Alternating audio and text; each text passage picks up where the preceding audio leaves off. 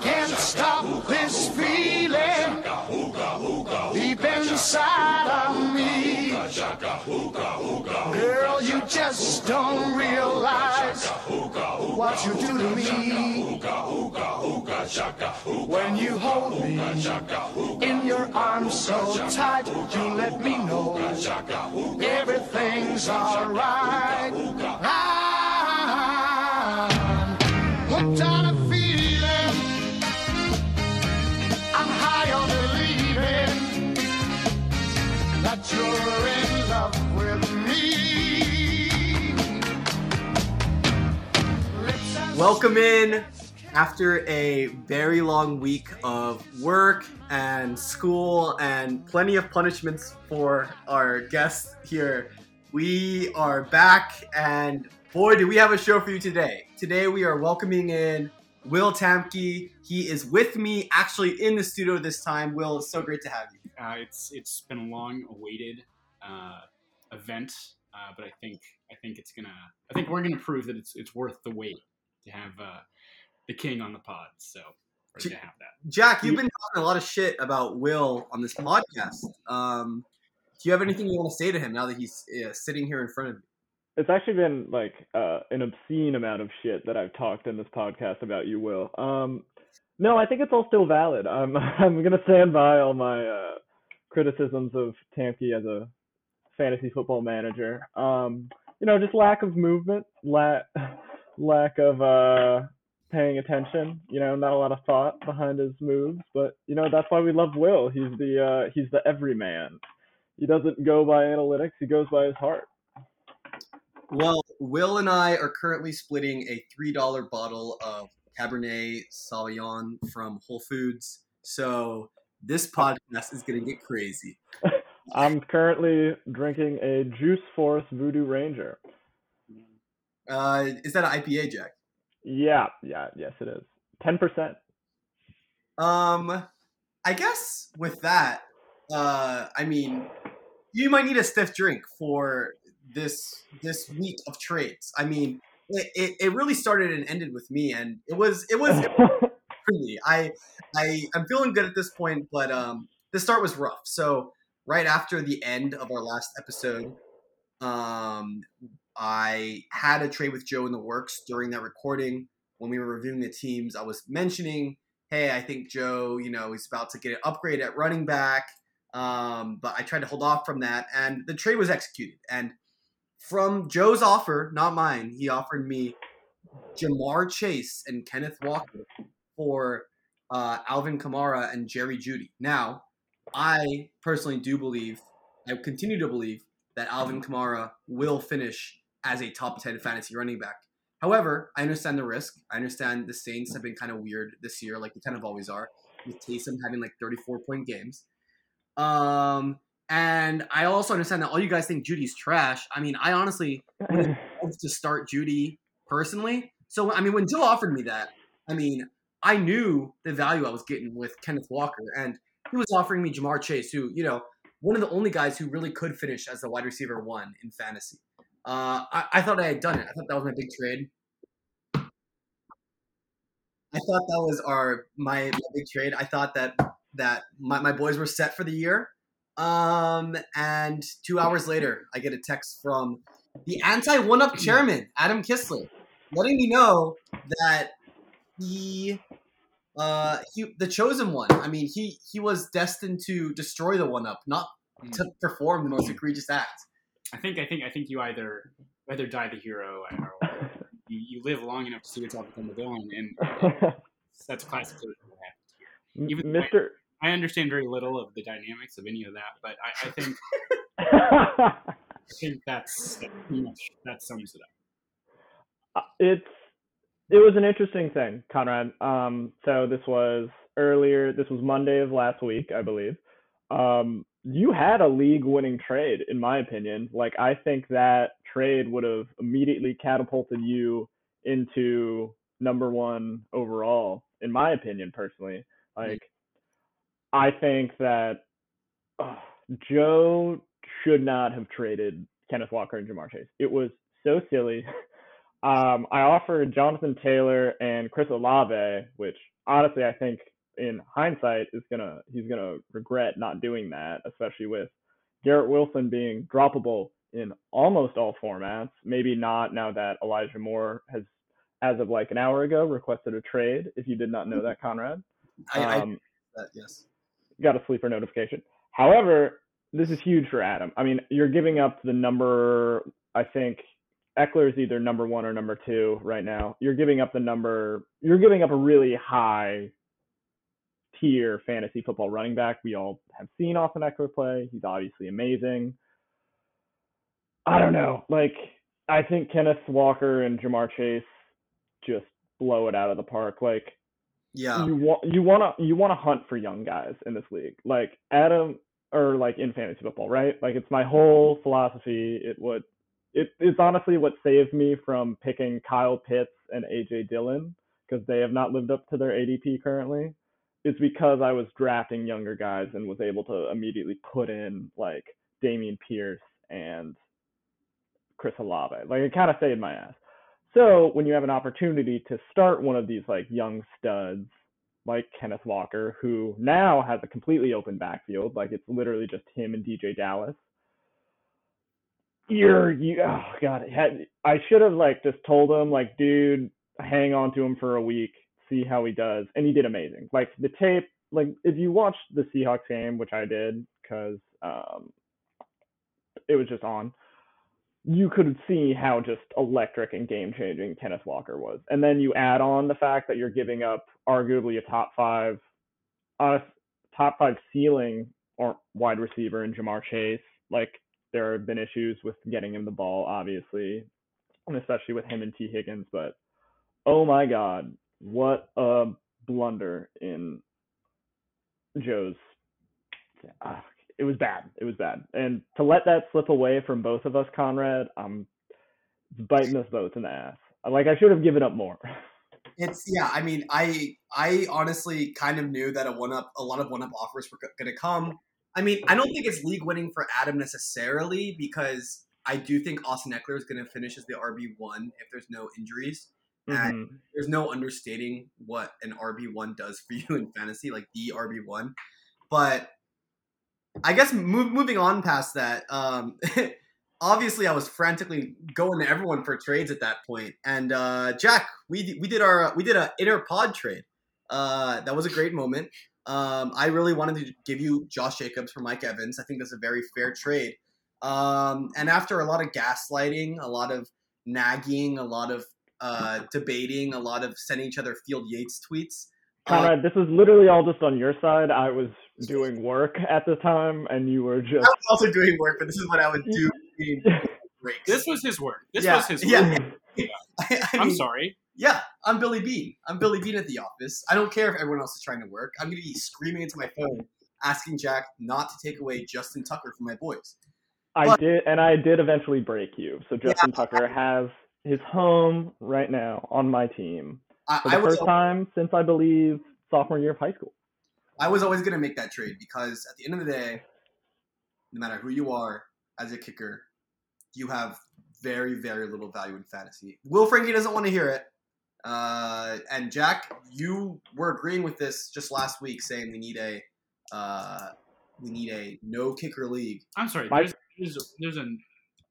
Explain that there's no value in the kickers. What are you talking about? The kicker has single-handedly won most of the games.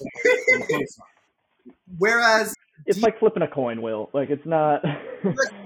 There's no savviness in getting a good kicker. Like, I'd be fine with keeping defenses, but can we just all agree to remove kicker and add an extra flex spot? Kickers are so painfully dependent on opportunity that when it comes down to it's not even like a defense where a really good defense is getting a lot of sacks and a lot of turnovers and getting some touchdowns every game. Kicker is truly, it's all about the opportunity. The same team is going to have it be 4th and 2nd at the 34-yard line and decide to kick a field goal. Very little does that kicker skill factor in unless you have a really bad kicker. Even in the Ravens case, you see them going for it a lot of times on 4th and short, even knowing they have Justin Tucker. So at the end of the day, the only thing the kicker truly matters is the amount of opportunity they're getting. Because if you really look at it, it really comes down to the kickers that you're starting in fantasy don't miss a lot. Like, so yes, Justin Tucker is safe because Justin Tucker is not going to miss a 50-yard field goal. But also, most other kickers in fantasy also that you're going to start are also going to make that 50-yard field goal too. So at the end of the day, yeah, I'd rather have Justin Tucker on my team, but a kicker has so little value that it was a small compromise that I was willing to make for Tyler Algier. And Jack, how you feeling about that trade now? No, I feel good. I mean, it's regardless of how we kind of all know what Mike Evans is going to look like for the rest of the year. Like he's going to have those weeks where he gets 3 touchdowns and he wins you that week, but he's also going to have the week where he gets like 4 for 75, which is like, it's doable. Like that's a fine line, but it's not like the boom you want from Brady's first of all, wide receiver one, and second of all, now that Gronk is gone, goal line target number 1, So like in that sense, it's fine. It's going to come down to Josh Jacobs, right? Like whether or not he performs. And I took that risk, and I'm fine with it. I'm content. Like I'm not mad at the trade.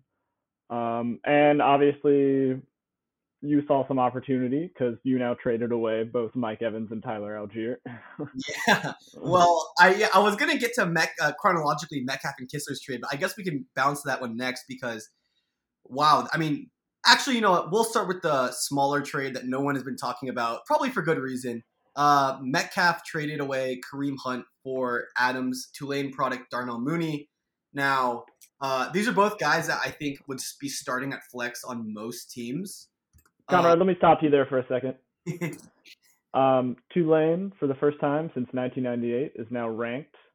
And I am going to the game this Saturday and will be live group meeting everyone there.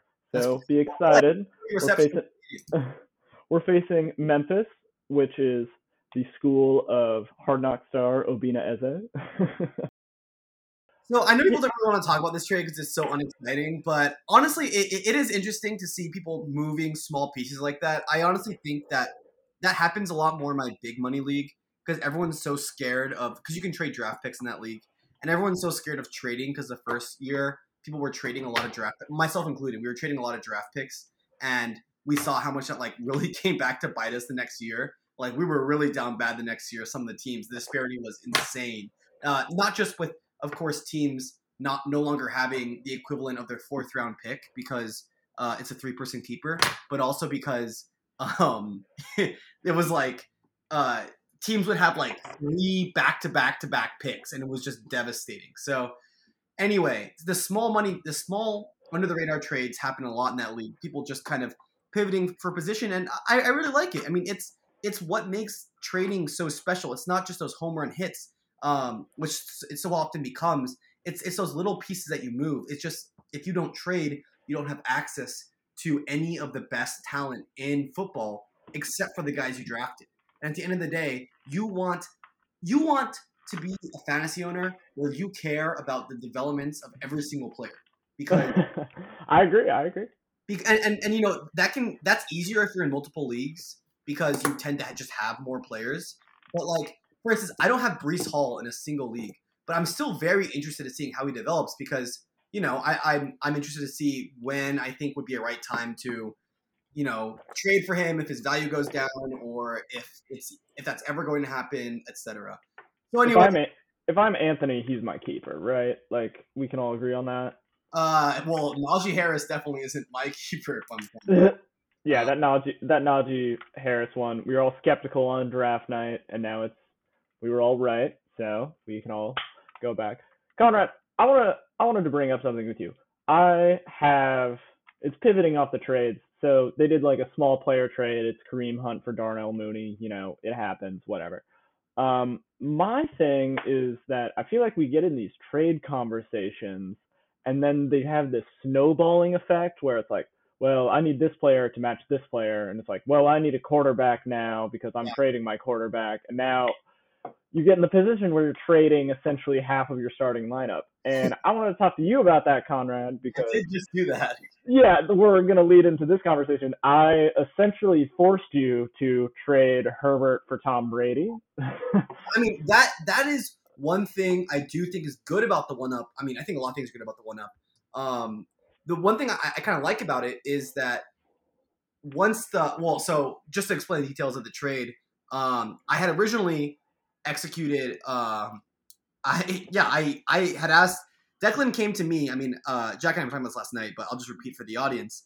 Declan came to me saying, give me Mike Evans and Joe Mixon, and I'll give you Devontae Adams. And I said, that's insane. Devontae Adams' value is like the level of Joe Mixon. So I said, okay, if you give me Aaron Jones and Devontae Adams, so his 2 first picks, then I'll give you Mike Evans and Joe Mixon. And Mixon was my first-round pick, and Mike Evans was your first-round pick, Jack. It was my second round. Sorry, your first pick. You got John Taylor. Yeah, I guess my first I had to make a decision. Yeah. So then Declan kind of was like, well, that's not very fair. And I saw it as perfectly fair, but I was like, all right, just doesn't seem. I think that's fair. No, I think that's a fair trade. Honestly, it's what it should have been to begin with, personally. Exactly. Like if Declan knew what he had and Deontay Johnson, that's what it just should have been to begin with. Declan knew I wanted Deontay Johnson, so he was like, all right, I think a fair trade is Tyler Algier and Deontay Johnson added. Look, I personally, when Jack threw in Tyler Algier to the trade I made last week, I saw that as enough to push the line on a kicker because I was like, maybe Cordell Patterson stays injured. But right now is the only time that you can even imagine starting Tyler Algier this year, and I don't even want to start him. I was feeling very weak about starting him in the flex. Trading that in for Deontay Johnson, a value that I really believe in, a value that I really think is going to explode, especially if Chase Claypool gets traded, which word is out. The Packers are heavily pushing for Chase Claypool. I did notice that. As a Pickens owner, I'm very excited. Yes, exactly. So I'm very excited for that. And so we did the trade, and I let Declan know. I was like, hey, just so you know, if I get 1-up, you're gonna destroy me. I will feel devastated if you 1-up me. I was thinking that. And I was like, and then Jack, when I was driving home, texted me individually. He said, I am trading Declan, Jonathan Taylor. I'm 1-upping you, Jonathan Taylor, Brian Robinson, and DK Metcalf. Mm-hmm. And the fact that Declan hadn't texted me anything made me think that Jack was just messing with me. I was like, all right, Jack. Good one, Yog. Like, nice. Nice. Okay, whatever. I just ignored it. But I was like, you know what? I'm just going to text Declan just in case there actually are in talks, just letting him know. I really hope he didn't 1-up me, blah, blah, blah. Then, Will and I were at trivia. We got first place last night. Nice. Huge win.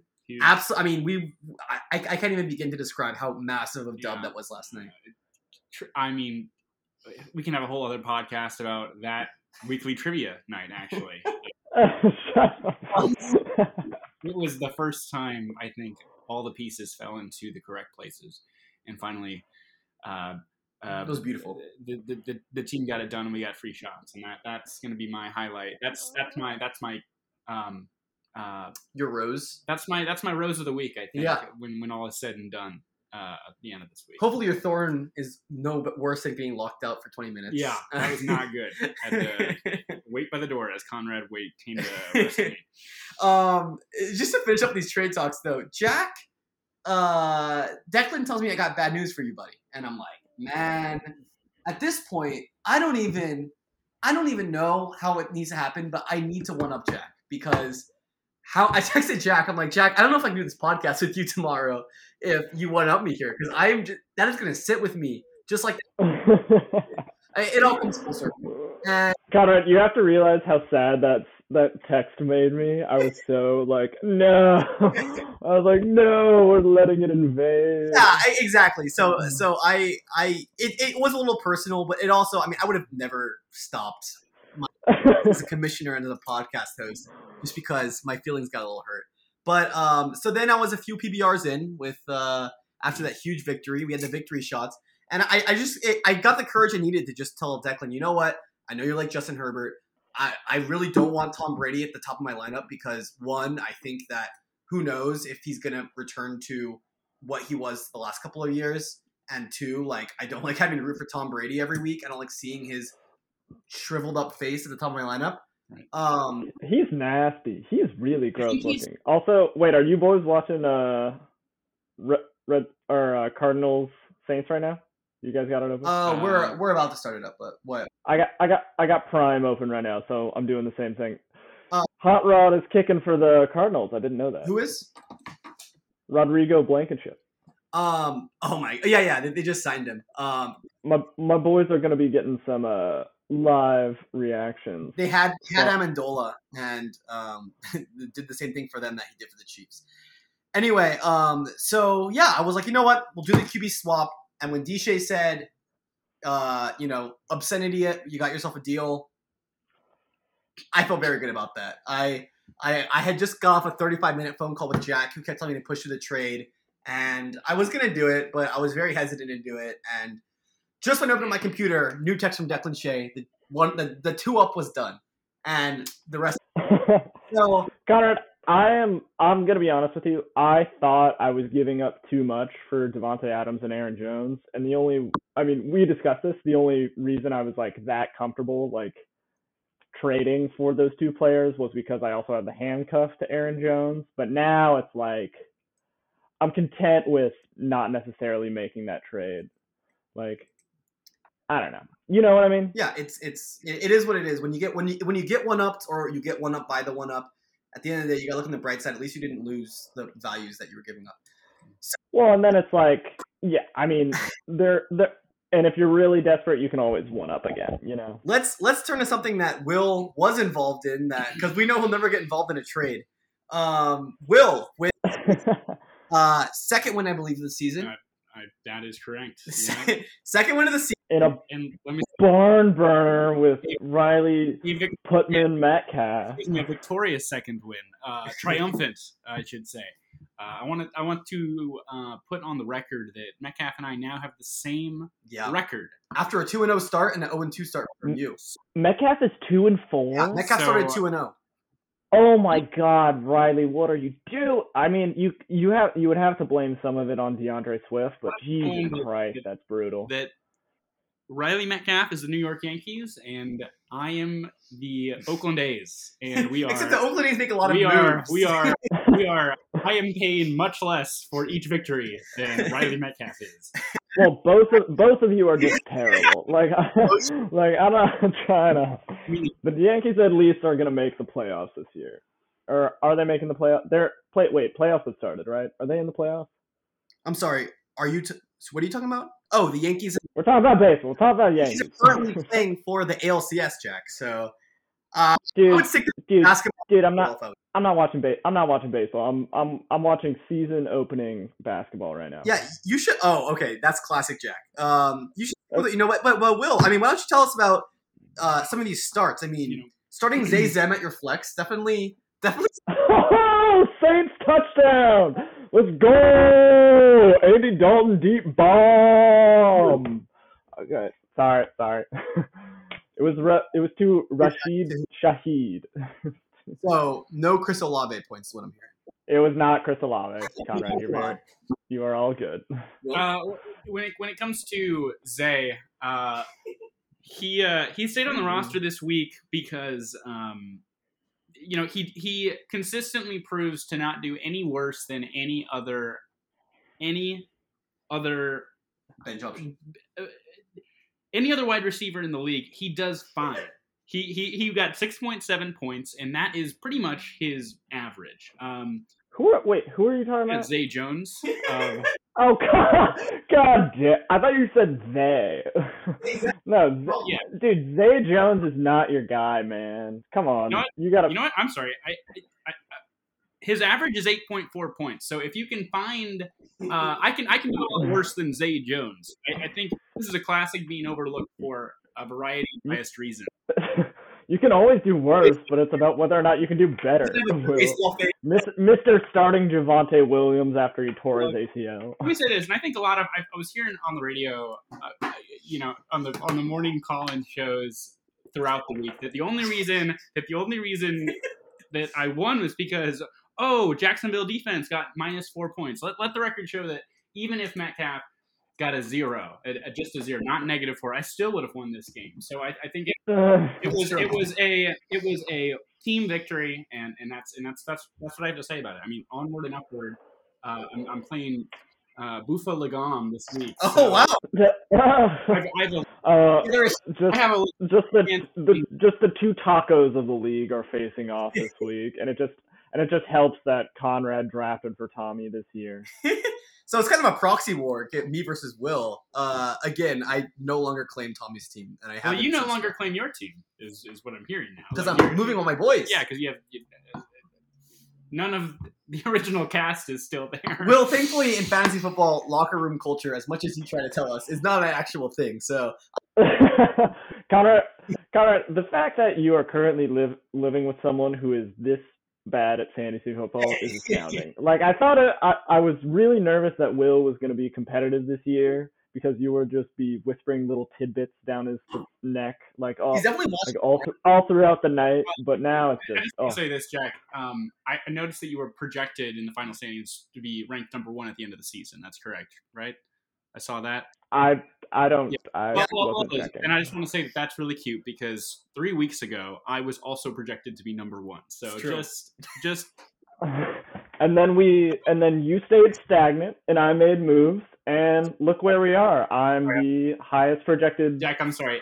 Like manager this. Oh, it was me 3 weeks ago. We all shall fall, and I'd be willing to bet you $20 right now. You will not finish first. I will bet you $20 now that you will be doing that beer mile. Oh, okay. Or beer 5K. I think that's a good bet for you both ways. I think we're going to win $40 actually. Both of those. I will fly out to Washington D.C. to see you run this beer 5K in the cold. Okay. When you absolutely lose to Bofa Legam or Riley Metcalf. You're hearing it right here, right now. Not only is Jack going to give me $40 at the end of this, he's going to pay like $300 for a last holiday weekend ticket to fly out to D.C. Well, I also want to see my 2 oldest friends. True. Hey, that's really true. Never forget the photo of me holding the Chipotle burrito. Never forget. In spring. we can never forget that the Dirtiest Dozen is all about friendship, and that's why next year we're gonna do a vacation draft. Definitely.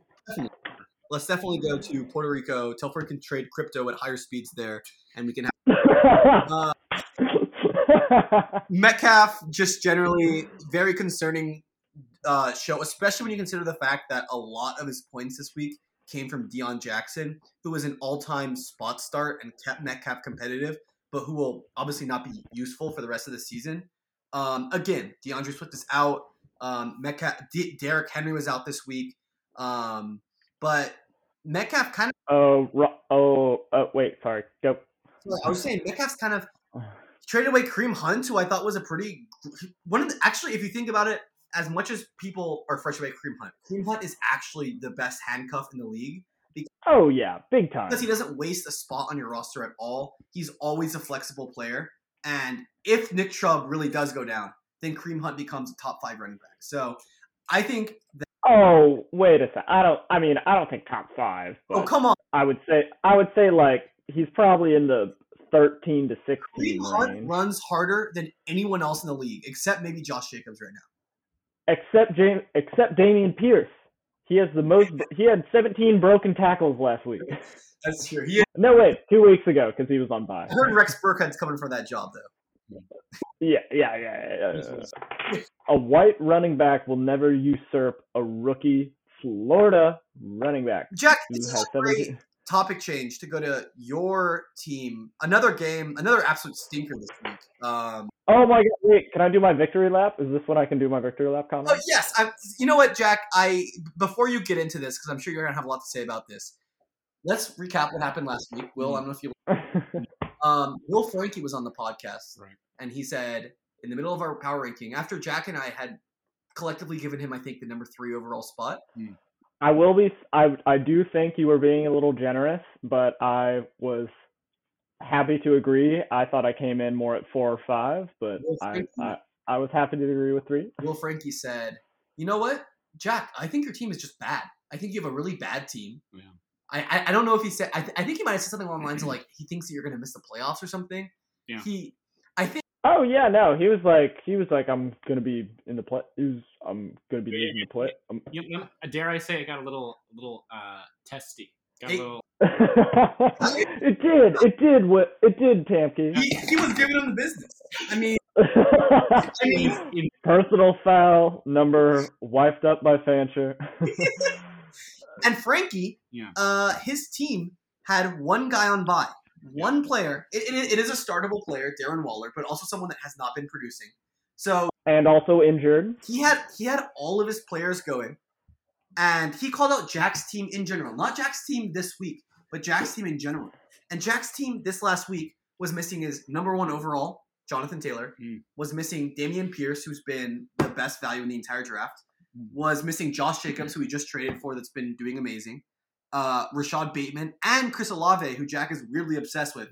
They were all injured this week. So Jack trotted out 2 tight ends, and one of them got 0 yards and still scored 4.54 points. I mean, let's be real. Jack still had a bad week. Not worse than you would have expected because, he was starting a bunch of duds. Joe Burrow really carried his team completely this week.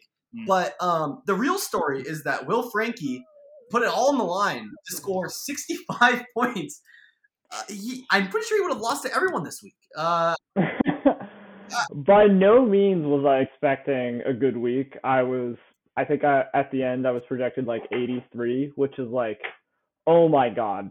If you're projected to get 83, you're definitely not even cracking 100. Is my quarterback on bye? Why does it say I'm supposed to get 83? These projections got to be wrong. But I will say, Conrad, I did not have a good week, but I did not have a bad week, or at least relatively, because I checked, and guess where I was points scored wise on the week? 1 through 12. Well, you scored more than me, and you scored more than Will, so I'll bet you were probably number 6. I was 7. I was 7 on the week. Pretty good. Which is if you look at my projections, that I was by far the last. No one else was touching 80, and I was in the low 80s. Yeah. It's impressive. I'm very content, and I'm sure everyone listening to this podcast knows that I have been aggressively trying to trade Joe Burrow for a blue chip quarterback. I don't even think I need to do that anymore. Maybe it was the Superdome magic where he won the national championship, but I'm content with Joe Burrow. I think he's currently ranked 5 on the season, which, this is week 7 right now. It can't be that crazy of a fluke, Jack, one boom wink is not going to make you the top 5 quarterback. Yeah, can I ask you a question? Yeah.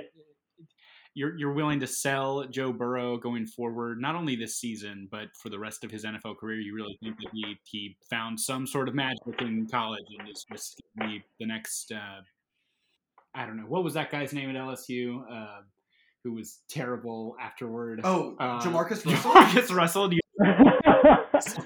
No, I mean, Joe Burrow's career is already leaps and bounds better than Jamarcus Russell, right? Joe Burrow is not this. Okay, let's back it up. Jamarcus Russell got drafted that high because Al Davis is a crazy person, and he could throw a ball 70 yards on his knees. And Will, wait. So, sorry about Jamarcus Russell. I don't know if you've heard the videotape. Have you heard this story? Oh, God. Oh, I love this story. It's so funny. Media bell. So Jamarcus Russell comes to the Raiders, and as Jack's saying, he can throw 70 yards from his knees. He's this crazy talent. But he's also put on a lot of weight, and they get the sense that he just doesn't know the playbook. I mean, you always say one of the reasons you could never be a quarterback is because it's hard to know the playbook. Right. They felt like he just didn't really know what was going on out there. So they were started to suspect, is this guy watching tape? So they gave him the VHS for the week, and it was just a blank VHS. There was just nothing on the VHS. Okay. It was unwatchable tape. They're like, all right, go watch the tape for our opponents this week. And then at practice he came, and then they were like, all right, what were you seeing in those tapes? And he was like, yeah, no, it was really, yeah, I feel like I'm ready to pick them apart. It's like I'm aware. And they're like, we just let everyone pick on you. They were doing a Kyler Murray situation where they were like, yeah, except it's worse than Kyler Murray. It's so much worse. It's so much worse. Yeah. So that was Jamarcus Russell. Anyway, Joe Burrow, meanwhile, was picked number 1 overall to the worst team that had been perpetually bad since the Red Rocket left. Sorry, the Red. Yeah, well, since Red Rockets last season, but yeah, essentially since Marvin Lewis couldn't rely on prime AJ Green anymore. And good defense. Joe Burrow in his first season, in his rookie season, looked good, and then he tore his ACL and MCL, which is just both of those are year-long injuries, and he was out for he was supposed to be out for 14 months. I think he only ended up being out for 10 months. So his first full season of health, and the Bengals, I think the Bengals finished last place again, right, Jack? Or did they that year? Oh, I mean, like in the AFC North? Like in the NFL that year. No, they picked Jamar Chase 5th overall. Okay, they were one of the worst teams. So that for sure. First healthy season, and his first year with his rookie wide receiver, he goes to the Super Bowl. I mean, that's insane. Yeah. And it was also, if you remember last year, he was getting passed around just so much. It was like Derek Carr. It was like a cold one at Tampke's, am I right? We don't share yours here, actually, Jack. We just have enough where I mean, you don't need to share. And all listening to this podcast are welcome here. Honestly, at any time you show up at our door, there will be a one and a couch for you. Exactly. So you're confident you are, or you aren't confident in the rest of his potential? Has he hit his ceiling? As an NFL quarterback? Oh yeah, he could be great. I mean, the reason he didn't get drafted as I don't know, like a top 4 quarterback this past year, I think he came off the board as 9-ish, 8 to 10 range. I know I got him in the 7th, which is not terribly high for a quarterback. It's because he can't move, right? He's not that Lamar Jackson, Kyler Murray. I wonder if Jalen Hurts mobility, Daniel Jones as well. But crazy legs Jones. But he was never that guy. I wonder if they were thinking he's going to be the next Tom Brady, where he's just a really good decision maker. Well, yeah. He also. It's not that he's just a good decision maker. He can also sling the ball. Will he can pass. He can pass it like nobody else. Understood. Like Jalen Hurts wasn't even that good. In real NFL last year. He was terrible. He was terrible as rookie and sophomore year. He was not good, but I think he finishes the QB2. Okay. Because he had the point that he started because he's a running quarterback, and for every 25 yards you pass, it's 1 point. But for every 10 yards you run, it's 1 point. For every rushing touchdown you get, it's 6 points. For every passing touchdown, it's 4 points. Those add up very quickly, and you have a really high floor too. That's the biggest thing. The Jalen Hurts can have a horrible passing game where he throws for less than 200 yards and no touchdowns, but he's still going to have 70 rushing yards and maybe a rushing touchdown. So his floor is 10 points, which is honestly a really high floor if you think about it. It mirrors the floors of Mahomes and Josh Allen. Anyway, so. Well, I mean, it's just even him on a bad day is probably at least going to have 40 rushing yards and honestly probably a rushing touchdown. No, I agree with that joke. Anyway, speaking of my team, it was I don't. Nope. Will, would you like another glass? Oh, sure. Thank you. Oh wait, are we taking a beer break? Let me go get a beer. In my matchup this week, look, I'm not Jack where I win with an 80-point game. I'm not Will. I did get bailed. I mean, it was nice. Oh, Chris Olave, 15-yard catch. Let's go. Look, I'll fully admit this was a bad week. I think the worst part was that a big reason that I traded for Mike Evans was the philosophy of I knew that I was gonna be able to move Mike Evans soon if I wanted to. I was kind of planning to wait till after the Panthers matchup because I was ready for him to have a big game. But I literally did that Mike Evans trade to temporarily upgrade at wide receiver and be able to use that to get another big wide receiver, which ended up happening. Just so I could. Okay, I like that. Just so I could beat Telford this week. And oh god, yeah, right. Telford had a very beatable week. He's been putting up an average of 115 points, and some weeks he just destroys you, like what he did to you last week, Jack. Oh my god, he put up so bad 60 points last week. So, but this week, this week was a very bad week for fantasy across the board. But again, 107 points. I could have beaten him. I made the trade to beat him. And my core delivered. Mixon, Kamara, AJ Brown all brought home 15 points. RIP to Joseph Mixon now. And I will say, Conrad, I have been dogging on Joe Mixon a lot, but I've been reading a lot of articles now. It seems as if his value is going up. well, his yards per carry is the worst in the league. But he also has like 60 red zone touches. I'm sorry, Jack. Is Taysom Hill? I just saw him play quarterback. Andy Dalton is healthy though, right? Taysom Hill's not starting QB in this game. Andy Dalton and Jameis Winston are both playing tonight. It's more so the fact that Taysom Hill likes to come in and yeah. do so. I think he's. I mean, I haven't been like fully paying attention, but I think he's had like 2 snaps. Okay, that's very nice. So it's also only 7 minutes into the game, Conrad. The failure here was Justin Herbert, my blue chip quarterback, and Mike Evans, the guy I traded for this week. They both scored. They scored 6 and 8 points respectively. And I was looking at my team after this. Wait, how much did Herbert have? He scored 8.4 points. I mean, Jesus, what? PU. Gross. Oh, wait, they're lining up Taysom Hill on the far left, Conrad. If you recall, he's a wide. Oh, wait, no. Flag. If you recall, the Vegas line, I'm sure you guys all saw this. The Vegas line on Justin Herbert throwing for a single passing touchdown right before the game started inexplicably moved from, this probably won't happen to it was plus 100. So there was a higher chance that Vegas was betting a higher chance that he wasn't going to throw in than he was going to throw in. Obviously, that was a bet that everyone smashed. Everyone was like, oh my God. Yes, Justin, one of the best quarterbacks in fantasy, is definitely going to throw a passing touchdown. And he had thrown a passing touchdown in every single game of his career except for one of his early games. And Vegas knows more than all of us because Justin Herbert. You can never win against Vegas. At the very least, you'll get lucky. But, holy fuck. When Joe Russell sent that, that tweet, I lost my mind. I was in shock. I was like, if I would have bet my entire rent on that bet. Oh my God. I know. If I would have seen that, I would have been like, I will actually place a lot of money on this bet, and I was like, that's $100. If I would have seen that, I would have been like, guys, let's put the league money on this bet. This is the pool. It's like we can double the pool in 2 seconds. Yeah, a quarter into the game, the pool will be doubled. Nevertheless, and this game went into overtime too. So Justin Herbert had 5 and he won, and he didn't throw a passing touchdown. I just could not believe that. I'm like, and it's not even like he had oh no, he did a QB sneak or they were on the 1 both times, and you have to run it. No, he was throwing it.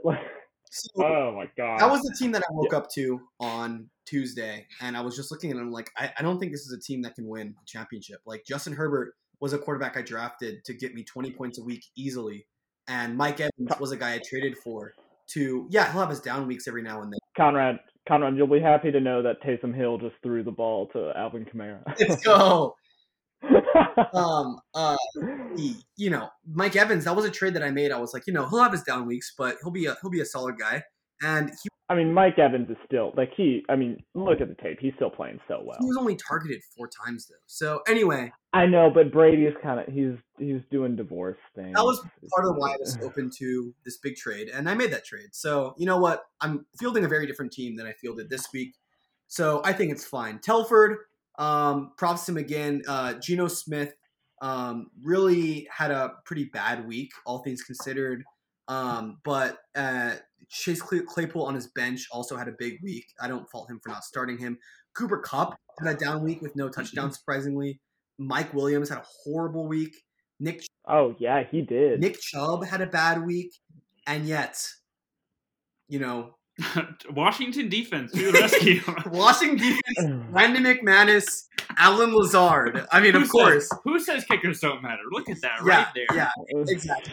So, 13 and 11. And of course, Leonard Fournette, who, again, a lot of people, I think maybe the most slept on early pick of the draft. Not necessarily. I was not feeling Leonard. I know he had the talent and he was just injured when he was at Jacksonville, but I was just not feeling him at all this year. Why would I pick Leonard Fournette instead of a guy that I can get excited about, a Nick Chubb or a Saquon Barkley or something? But well, then it's I totally agree. And then it's oh my God, I'm gonna trot out this geriatric player, and then it's Leonard Fournette is I don't even think he's 30 yet, He's just bald and has a big beard, so everyone thinks he's really And he's also been like in the public conscious for a while because he was huge at LSU.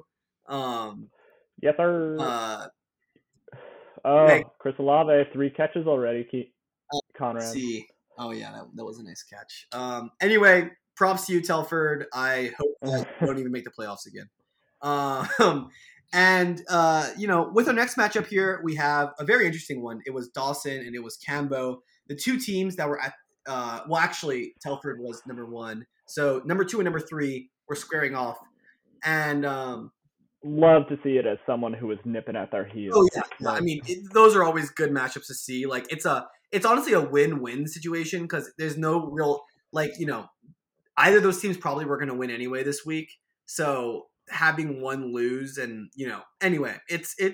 I feel like there might be one of those this week, Conrad. Like where it's a win-win. Yeah, let me check in on that real fast, Jack. But then it's like you see Riley and Will playing off against each other, and you're just like, "Fuck me! How does this help me?" We have Telford and Cambo facing off, which will be great. Yes, that is what I need. We also that is what I need. And Joe facing off, but I really think Joe's team is the biggest pretender in the league. Like had he kept Kenneth Walker, I would have ranked him number 1. But like, holy shit, not number 1. Not looking. I mean, damn near close. Like, you're essentially getting an RB1 like right off the gate. Yeah. Like, I mean, just in like the 10th. I mean, obviously you didn't before, but like combine that with Jamar Chase and Tyreek Hill and Jalen Hurts.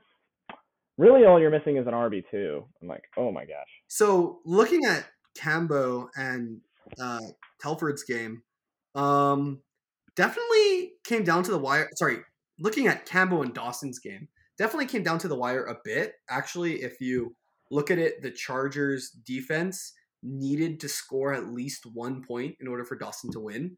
Dawson was losing by less than a point going into the week, and that is no guarantee in fantasy. No, not at all. Not at all. I've actually heard people saying recently, and Will, I'm curious what you think about this. People have been saying recently so there's a classic strategy that if you are winning headed into Sunday Night Football or Monday Night Football, and the other team has no one else to play, just bench your defense and play no defense because the win is more important than maybe getting some extra points for tiebreakers later on in the season. Like, oh hell yeah! No, that's a classic strategy. Okay. So Will, but this is a strategy. Some people. So if you have a defense like the 49ers or the Bills, you have a great defense. That means that you usually drafted really early, way earlier than a lot of experts say to draft. So a lot of expert teams that, don't even care about defense and just stream defense every week have started doing this thing where they don't even play a defense ever because they'll not play a defense and then going into prime time, if they need the points, they'll pick up a defense at that point because of the thought that defenses so often, I don't think it's that often, but defenses really often. Well, more often than other players will yield a negative. Way more. I mean, if you have a player getting negative points, like something messed up happened, like on the first play of the game, the player got a handoff, fumbled the ball and got injured on the handoff, or was benched for the rest of the game. Yeah. So, I mean, teams lose and you never want to lose because of your defense. So, I'm curious first Will, but also Jack, what you guys think about this rising strategy of just surrendering a roster spot for avoiding the risk. Well, are you telling me that in this scenario, Sunday Night Football has finished, and my opponent has no one left to play, and I'm winning, and I just have a defense left? Oh no, that's the standard strategy. I'm saying the new strategy to do is to go into the week not having a defense at all, and that way you can also roster an extra guy on your bench, and then going into because there's an empty spot in your starting lineup, and then going into prime time, like Sunday night or Monday night, you look at the matchup and see, do you need points from a defense or are you fine? So that's an interesting idea. The only problem I have with that is that you are yourself eliminating a whole bunch of defenses from you only have a quarter of the defenses left. And odds are at least 2 of the 4 defenses that still get to play are already rostered. So you probably have like 2 defenses to choose from. Sometimes one of those defenses, a lot of time primetime games are high-powered offense versus high-powered offense. So that means that you're like, all right, I need the points. So I guess I'll pick up the Commanders defense to play against the Chiefs. It's not going to. I think I would not do that because I think it's how much more value are you getting from having an extra bench player versus your defense is more than likely, even though it's more often than any other player, you're going to have your defense, maybe get a negative yield. That's true. But I think the value trade-off is not there to not put any defense at all at the beginning. I think that's just not worth it. I would say no. So your fantasy expert is going to say no on that on that proposal. I would not do that. Let me stop you. I totally. That strategy is dumb as hell. Like what are you? First of all, you play fantasy to win the game. You don't play it to get cute and go Mr. Analytics with it. Like you're not. Okay. First of all, logistically, it doesn't work. Because if you're trying to pick up a defense that's not rostered, you can't drop players after they've already played. So regardless, so you'd have to be dropping like a startable player that's on bye week. Yeah, that's the only option. I mean, I would be able to like hear out opinions on just not starting a defense entirely, but it's like there's probably like 6 to 8 defenses that, maybe not 8, but like probably 6 that are startable every single week. And I don't think the risk of getting negative points is like worth just not having those players. Like as someone who has the Eagles defense this year, who have been playing like pretty well, I think they're like 3 or 4 or something, I'm never going to not start them, Like there's no reason to just avoid that. Okay, but true, he doesn't have that though. Like I agree. That's why I think me drafting early on the 49ers defense was worth it because I knew they had a lot of good matchups this year and I knew they were a really good defense. I also just like what if I'm I don't know, Declan, who started the Minnesota this week, or who started the Bengals defense. Like, is it viable for me? There are 12 startable defenses in this league, right? Whether or not you start them, that's on you. Like, I'm not necessarily saying the guy who's getting negative points from their defense is like starting someone, but I'm gonna be honest with you, Conrad. Like, I'm a defensive streamer through and through most years. Like, that's just kind of how I roll. Like, I look towards future weeks and like maybe getting a stealthy one on bye or like blah blah blah. Like for example, this week I knew that I wasn't going to be able to start Eagles defense because they're on bye. So I picked up Packers versus the Redskins, So it's like there's a lot of upside there because the Redskins don't look amazing. Why are you saying a Native American slur on the pod, Jack? Oh, Commanders. Sorry. I feel like an NFL announcer now. It's wow. It kind of sounds offensive. That's all I have to say is wow. It's mainly for the fact that they're. I feel like. You know what, Jack? Shake your L, Jack. you know what? No. Okay. You know what? Let me say this. Conrad, leave it in, Conrad. All right, let me say this. I agree with you because looking at a quick run through, the only defense that got negative points was Anthony's. And there was one other one. Metcalf. Excuse me, Metcalf's. Wish it was Anthony's. And the other one got 0. So it's like it's not a risk we're taking to be like I'm so nervous that it's going to be a negative point defense. That I'm going to sacrifice those 4 points. You're playing like a scaredy cat, like, and then it's like you have to. That's how you lose. That's how you win the championship. Okay, first of all, this league has been so tight this year. There have been like 1 million victories by like in an 8-point range. If you're not starting a defense, you are totally like putting yourself out to that. You play to win. You don't play to maybe win. So start someone who could potentially get you points. It's the same as like more evidence of how tight the league is than the fact that you, as a 4-2 team, have the least points scored. I will say that I'm probably not going to win the most points this year. However, I'm in a good position, and I finally got the team that I like Conrad. I'm starting Taysom Hill tonight. Being so bad, but Declan has actually scored 4 more points than you boys. So maybe Frankie was onto something. I've scored more points than you have. Okay, we shouldn't be looking at. We need to be looking at the highest and the lowest, right? At my lowest, I had my quarterback injured, Jonathan Taylor injured, and Kyle Pitts dropped a dookie. I think Frankie might have been on something, actually, because that's actually a very important statistic that we need to keep in mind. Okay, but we've also had a week where I had 138 or something. I think we need to be looking more recently. Maybe that's even more of a testament about how your boys aren't that good, because if you put up a week where you scored so many points, then, I mean, what have you been doing the other weeks? 55 points one week? I think it was fair. 55 points came.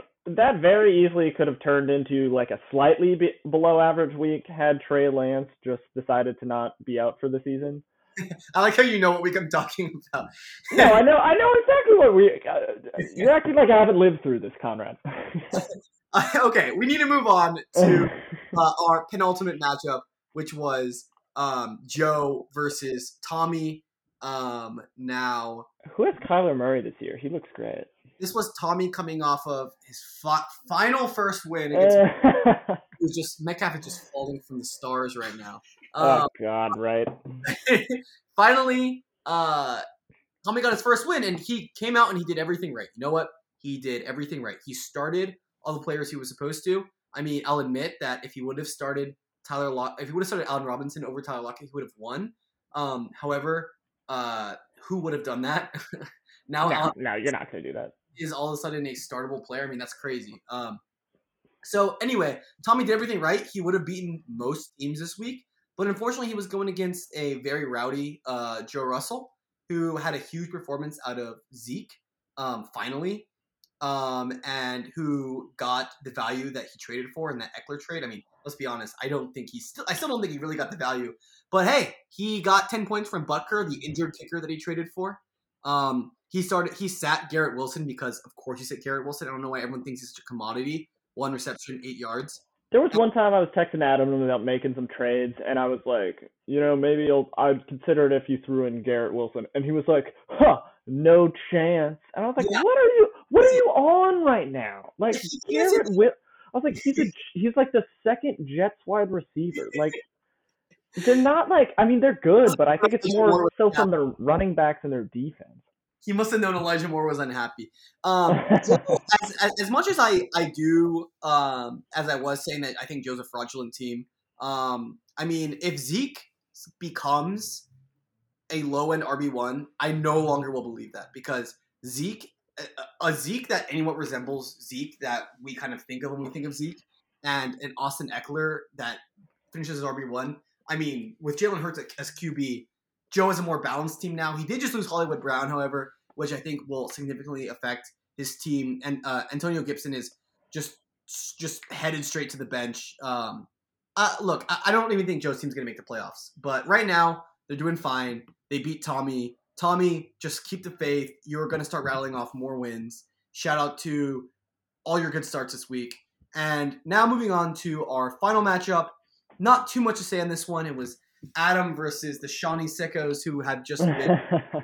Oh my goodness. I mean, Declan has some legendary losing streaks in this league. He lost like 11 games in a row one time. Oh my God. It's sad to watch. Declan, I love you, man, but what is going on? He's on a 5-game losing streak right now. Perfectly balances all things should be, because Declan started with a loss. Declan started the year with a win. Telford started with a loss. How far we've come from that, because... Well, Conrad, if you remember last year, we actually had... I'm fairly certain that Tommy Mitchell started out 4-0.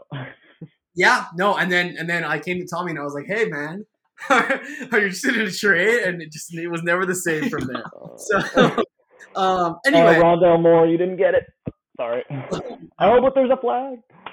Can I say this? That in defense of the Shawnee Sickos, no one is talking about Ryan Suckup got 14 points this week, which is higher than any other player on his roster. Ryan Suckup is the number 1 kicker in fantasy right now.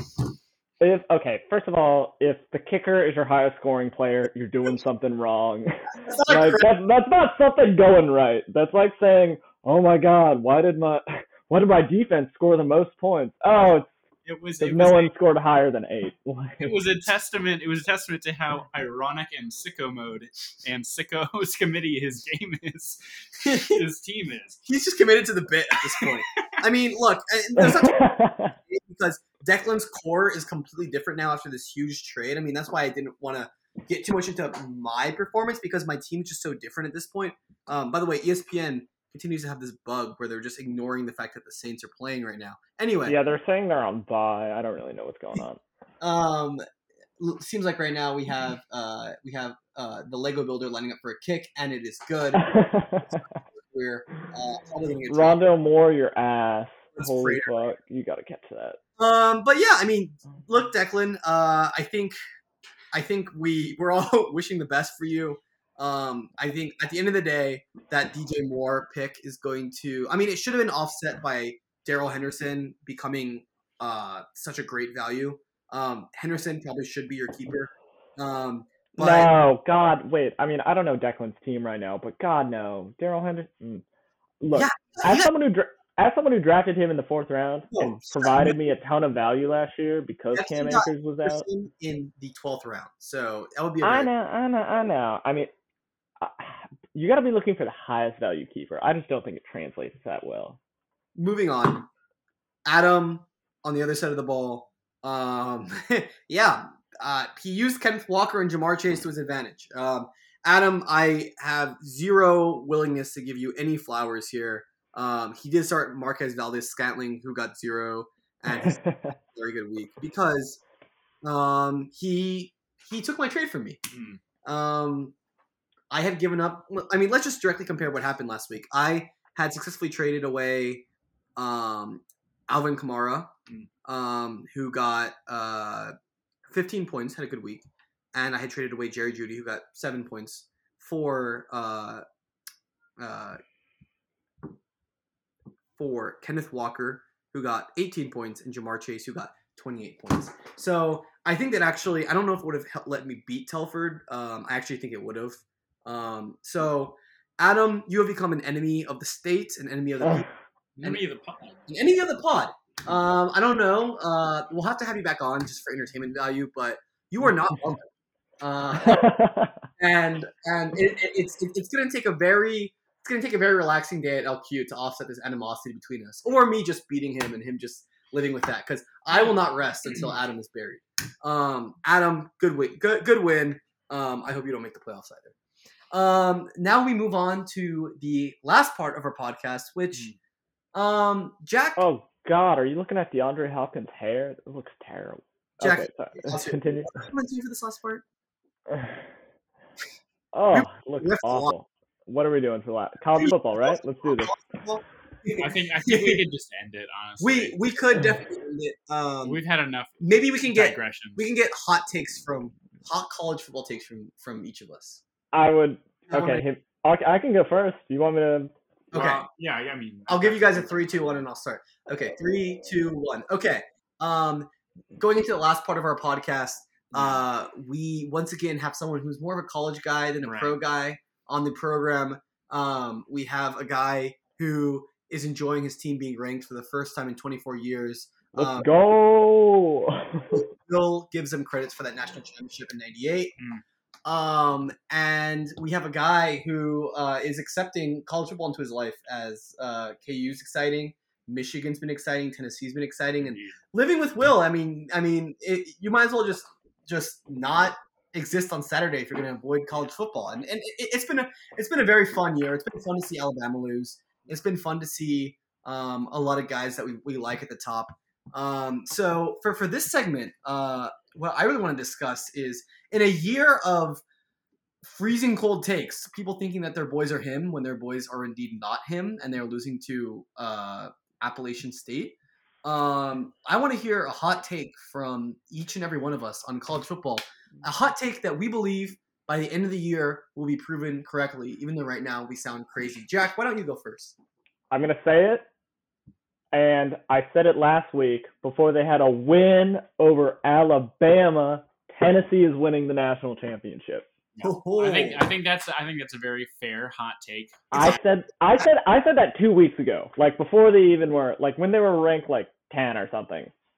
I think they're certainly just all around. I think their defense is obviously. I mean, it was going up against Alabama, but I mean, it gave up a lot of points.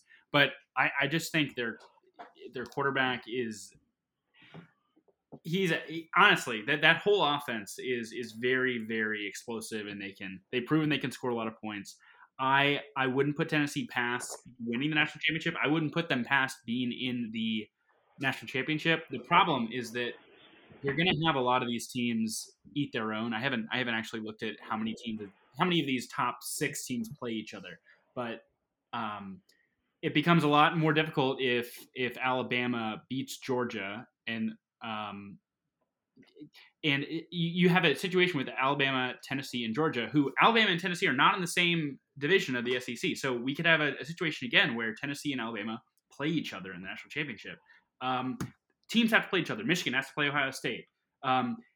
Ironically, Illinois they're going to.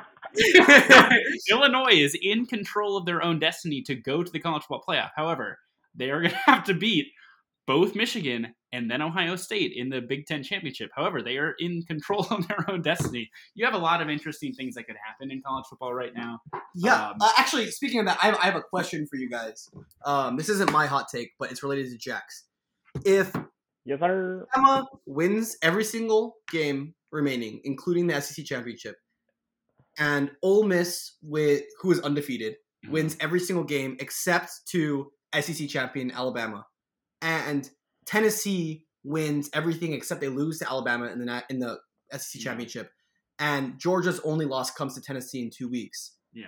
Is there a legitimate argument for an all SEC college football playoffs? Are those the 4 best teams in college football if that happens? I think it completely depends on what it looks like with Michigan and Ohio State playing. I think, yeah. I mean, you're not looking at. I totally agree with Will. I mean, you're not looking at that specific, like, very albeit unlikely outcome, because there's also a chance that either one of Ohio State and Michigan becomes undefeated as they're going into the playoffs.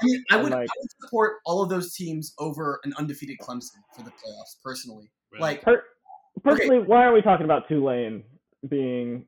I mean, they're 6-1, only lost to Southern Miss. It's like when Clemson lost to Syracuse that one year. You know, like we gotta. Why are we not talking about them being in the national championship? Is that what you're saying? Are they a sneaky national championship pick this year, Will? Can we get some thoughts? No, I think they would get a New Year's Bowl. Yeah, but the one loss, that's kind of what I love about college football, is that the one loss it does make it very, very difficult for you to get back into it. You need to have a perfect record. I love the fact that Tulane can claim, to amend Conrad's previous statement, which I am never. I try to avoid always because I think Connor has great takes, but I didn't say they deserved national championship. I think they can claim a share of it. They didn't lose to anybody. No one beat them that year. And that is what I love about college football, is that if you can go 12 wins and not lose to anybody, no one was better than you. And that's yeah, but then you don't actually get recognized as a champion. Oh, well, sure you do. No.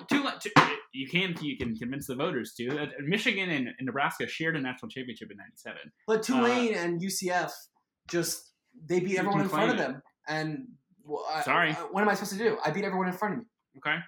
Sorry. It's like, are you supposed to be like blowing every team out? But then it's like the point of the winning is not to just blow a team out; it's to win the game. You know, you're not trying to run up the scoreboard. That's actually one thing I don't like about college football, is that if I'm a fan of a team that is competing to try to be in the playoffs or a really high bowl, I can't like get excited about a close win over a team that isn't really good. Yeah. Because that I mean the committee, the Sickos committee, the committee treats that close. Okay, like as an example, if I am a Chiefs fan and it's week 13 and we're going up against the Seattle Seahawks, who have looked better than they're supposed to be, but they're not a playoff team. Seahawks at Seattle, and it's a very exciting game. It's fun to see Seattle kind of going hard on us. Mahomes is having a great game.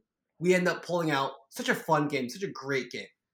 All that affects me is, hey, you know what? That was a crazy game, but we won. Who cares? Mm-hmm. In college football, if you are Michigan and you head into Nebraska and you have to win in overtime over Nebraska, then not only does that move the ticker anyway in your direction, that could move you down in the standings. I mean, is that not an issue, Will, or do you think? No, I understand what you're saying. However, I think you won the game. It's like you did what you were asked to do. I don't want to watch a sport that is predicated on me rooting for blowouts.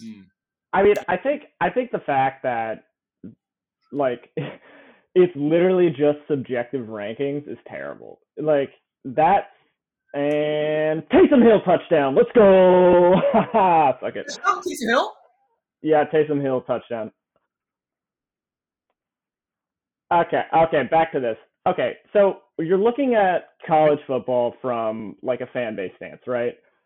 It sucks that if you're rooting for top 4 team, which obviously like it can be incredibly close, right? As we all agree, we have all watched college football. Like at that elite level of like the Alabama, Clemson. When you're looking at that, it just becomes subjective. Like, for example, this past, when I was in Kansas City, I watched the Mizzou-Georgia game with my favorite person in the world, Samuel Torty. We were both just like, Mizzou had a chance to win it. Georgia eventually pulled it out, like, not necessarily convincingly, but like, it was, Mizzou didn't have like a chance going into like 7 minutes in the fourth quarter ish. Like Georgia finished out the game as you would have expected them to. Georgia lost like a ranking to that. Like it was Alabama number 1 the next week instead of them. So it's like I just don't think any player should like leave a game not feeling good about a win. I mean, it was the same with Alabama, Texas, like week 1 or whatever. Like that's just okay.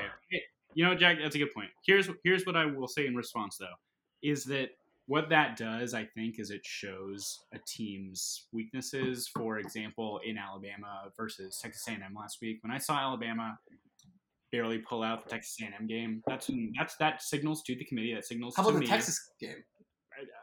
Further to my point is that it shows the voters that maybe this team isn't that great, and that's what gives the opportunity for a team like Tennessee to show that they really are that they really are them.